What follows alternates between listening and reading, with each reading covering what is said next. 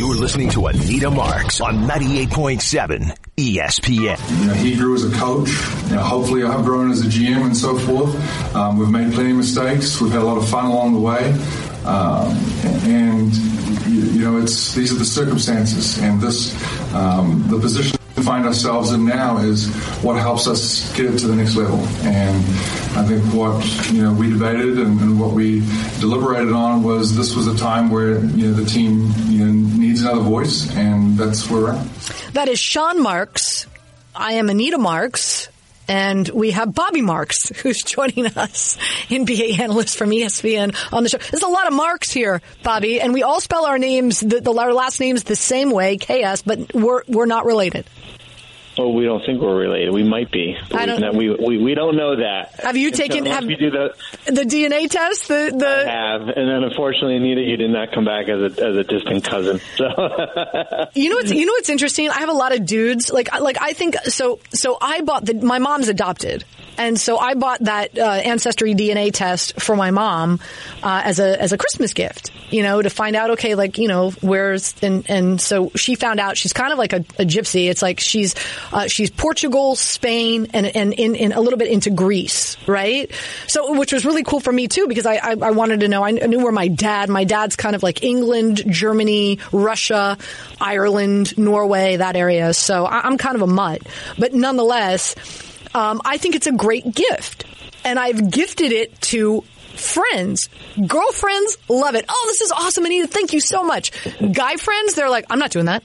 They're worried that some kid's going to show up at their door. Hey, Dad. Yeah. I think it's great to it. So it's funny. A lot of don't. It's not a good gift for a dude. Don't buy it for a dude. They won't do it.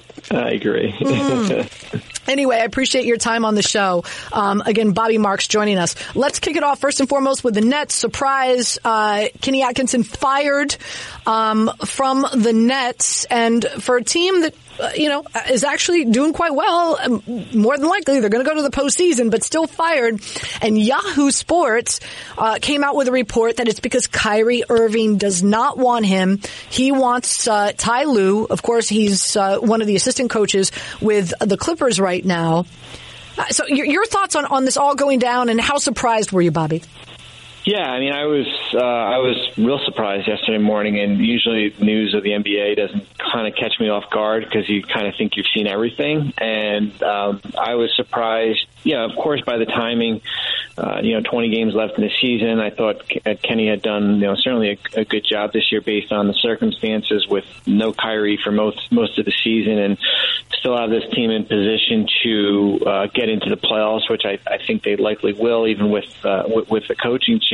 I understand it from Sean Marks' perspective, and having worked in a front office, and letting a coach like Byron Scott go after going to the NBA Finals a year before, and Avery Johnson, who was 500 at the time. I understand where the thinking from the front office, where if this is something that's maybe not going to work out long term, then maybe we have a clean break right now. But I thought Kenny Atkinson is a heck of a coach. He'll get a job somewhere else. I thought he was the right fit in Brooklyn, but I think what is the right fit? It was the right fit, 4 years ago when he took over a group that you really had to emphasis on player development, or is the right fit when you have Kevin Durant and Kyrie Irving returning next year, and the goal is to go out and win a championship here. I think the troubling thing is that, like, who is the perfect coach now, right? Like, now you've got to make the right decision as far as who that person is going to be, because you're not going to get a mulligan next year, come December, if this team is 5 games over 500 and they've got the right complement of players back. It's really interesting, and again, the reports are that, Kyrie Irving kind of engineered this, and I've got some other clips that I'm going to play on the show, and Sean Marks saying that this is what the players wanted. They were all in agreement in regard to the locker room. How much of a concern do you think it is for coaches today, Bobby, that they need to make sure, because you've got players, and of course we're talking about big time players that have such strong voices with ownership and management on who's going to coach, especially in the NBA. How much of a concern is that, do you think, for coaches today? Well, I think I think it's a big concern. I think it's, there's certainly a sense of empowerment, nowadays. I think we saw probably in the off season as far as guys changing teams or asking to be traded here. I think part of it is probably winning over the locker room here. And I think, the Kyrie thing is interesting because, Kyrie's played, 20 games this year? So I don't understand how he would have an understanding of what Kenny Atkinson is as a coach or going forward. So I understand his track record from certainly from Cleveland and Boston would kind of line up as far as him kind of being 1A as far as the reason why Kenny's not going to be here. So I think we'll probably learn more about the situation here, but I think you do have to have your players buy in. I thought he did, and coaching is not easy. I think you saw the other night in Boston when he was forced, because this team has not played well, to basically bench the starting five except for Kyrie down the stretch, and they were able to come back and win a game. But then the next night you lose by 30 points plus to Memphis here. So it is part of it. I don't understand the notion of needing a new voice when Durant hasn't practiced this year. As I said, Irving has barely practiced this year. It's not like this was Toronto and Dwayne Casey, who was there 7 or 8 years and basically got them to as far as they could go, and then you kind of go in a different direction with a head coach where this a lot of these players were new faces here. Although you did have with Dinwiddie and Caris LeVert, Joe Harris back, so I think as this goes on, probably a lot more will come out as far as who was kind of in the wrong and whose decision was it final. Very, very interesting. You said, all right, well, who is going to come in? On my way into the show today, I was listening to ESPN, and they were talking about Pop.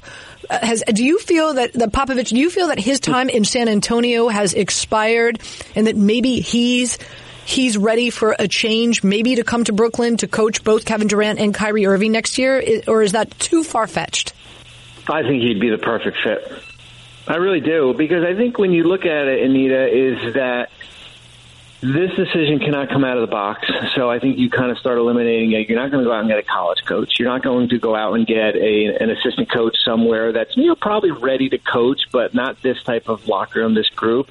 And then I think when you start eliminating the names, then we're looking at probably guys like Jeff Van Gundy and Tom Thibodeau. Well, of course, Mark Jackson is going to be the name. And there's nothing out there that says it would be a guy like Greg Popovich. But I think where he is in San Antonio, this team is likely not going to make the playoffs this year.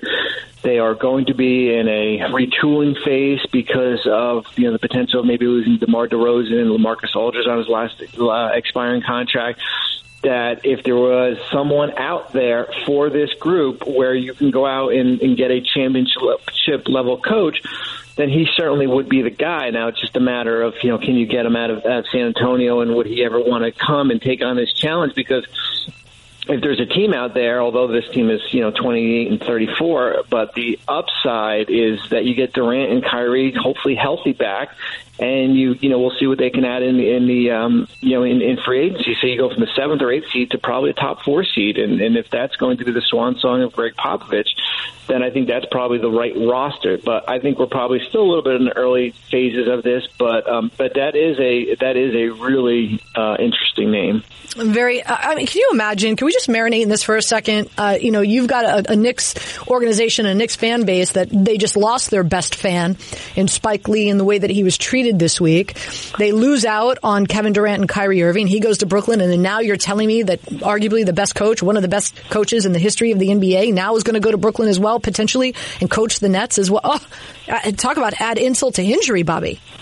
Well, and I think if I'm New York and Leon Rose, their new president, I think you kind of have to be a little proactive here as far as your search for head coach. And I think Kenny fits the bill perfectly. I think he fits perfectly with teams like Atlanta or Chicago if they decide to make a coaching change. But because let's face it, this Knicks team is a little more, I think, advanced because you do have R.J. Barrett and Kevin Knox and Mitchell Robinson than when Kenny took over 4 years ago. But Kenny, as you've seen, Kenny is known as a high-level player development coach here that can maximize their roster. So I think if the opportunity is there and you can move him one borough over, I think that's something maybe they should look at. All right, Bobby, before I let you go, some quick hits here. Number one, MVP. If you had to vote right now, who would you vote for? I would vote Giannis, but I want to see what next 20 games occurs. I think we're a little bit premature that we hand over the MVP after 50 or 60 games here, and I want to see the full body of work of 82 games. I don't want to close the door quite yet on LeBron, but the other thing is that what is actually the criteria for MVP? I mean, I think that's kind of the unknown mystery. Is it how valuable you are to your team? How valuable are you on the court? Are you the best player there? Because I think a lot of different guys would probably be up for it. But right now it's Giannis, but I'm not ready to shut the door on LeBron. All right, talking about LeBron, I just want to play a quick clip for you. The NBA, the offices apparently have sent memos out to a number of the teams saying that there's the possibility that they're not going to allow fans to come, obviously because of the coronavirus and the seriousness of it. LeBron James, when presented this post-game after the Bucks game, this is what LeBron had to say to the media. We play games without the fans? Yeah. No, it's impossible. I ain't playing. I ain't got the fans in the crowd. That's what I play for. I play for my teammates. I play for the fans. That's what it's all about. So if I show up to an arena and ain't no fans in there, I ain't playing. So they can do what they want to do. I don't think this is the wisest thing to say, Bobby. I really don't. The media was laughing. He wasn't laughing because you've got the best player in the league right now saying that.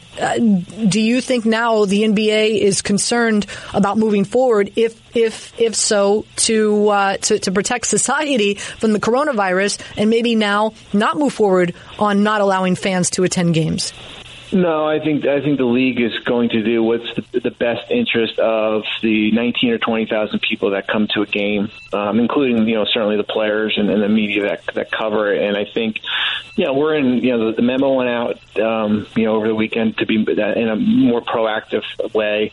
But hey, let's face it. I mean, this is kind of uncharted territory right now, right? I mean, you're starting to see where media is not going to be allowed to come into the locker room. I think the NHL is doing that. Right. We'll see what happens with the NBA here, but if there's a concern and the games have to be played and without 19,000 people in it, then that's the way life is. I mean, that's the way things are going to be until further notice. So I think we're kind of in a wait and see mode here. But yeah, I don't think this is something we should laugh about or you're not going to play because I said that we are in some uncharted waters here. It's really fascinating where we are right now. Bobby, thank you so much for your time on this Sunday Fun Day. Always appreciate you. Enjoy the rest of your afternoon. Thanks, Anita. You got it. You're listening to Anita Marks on 98.7 ESPN.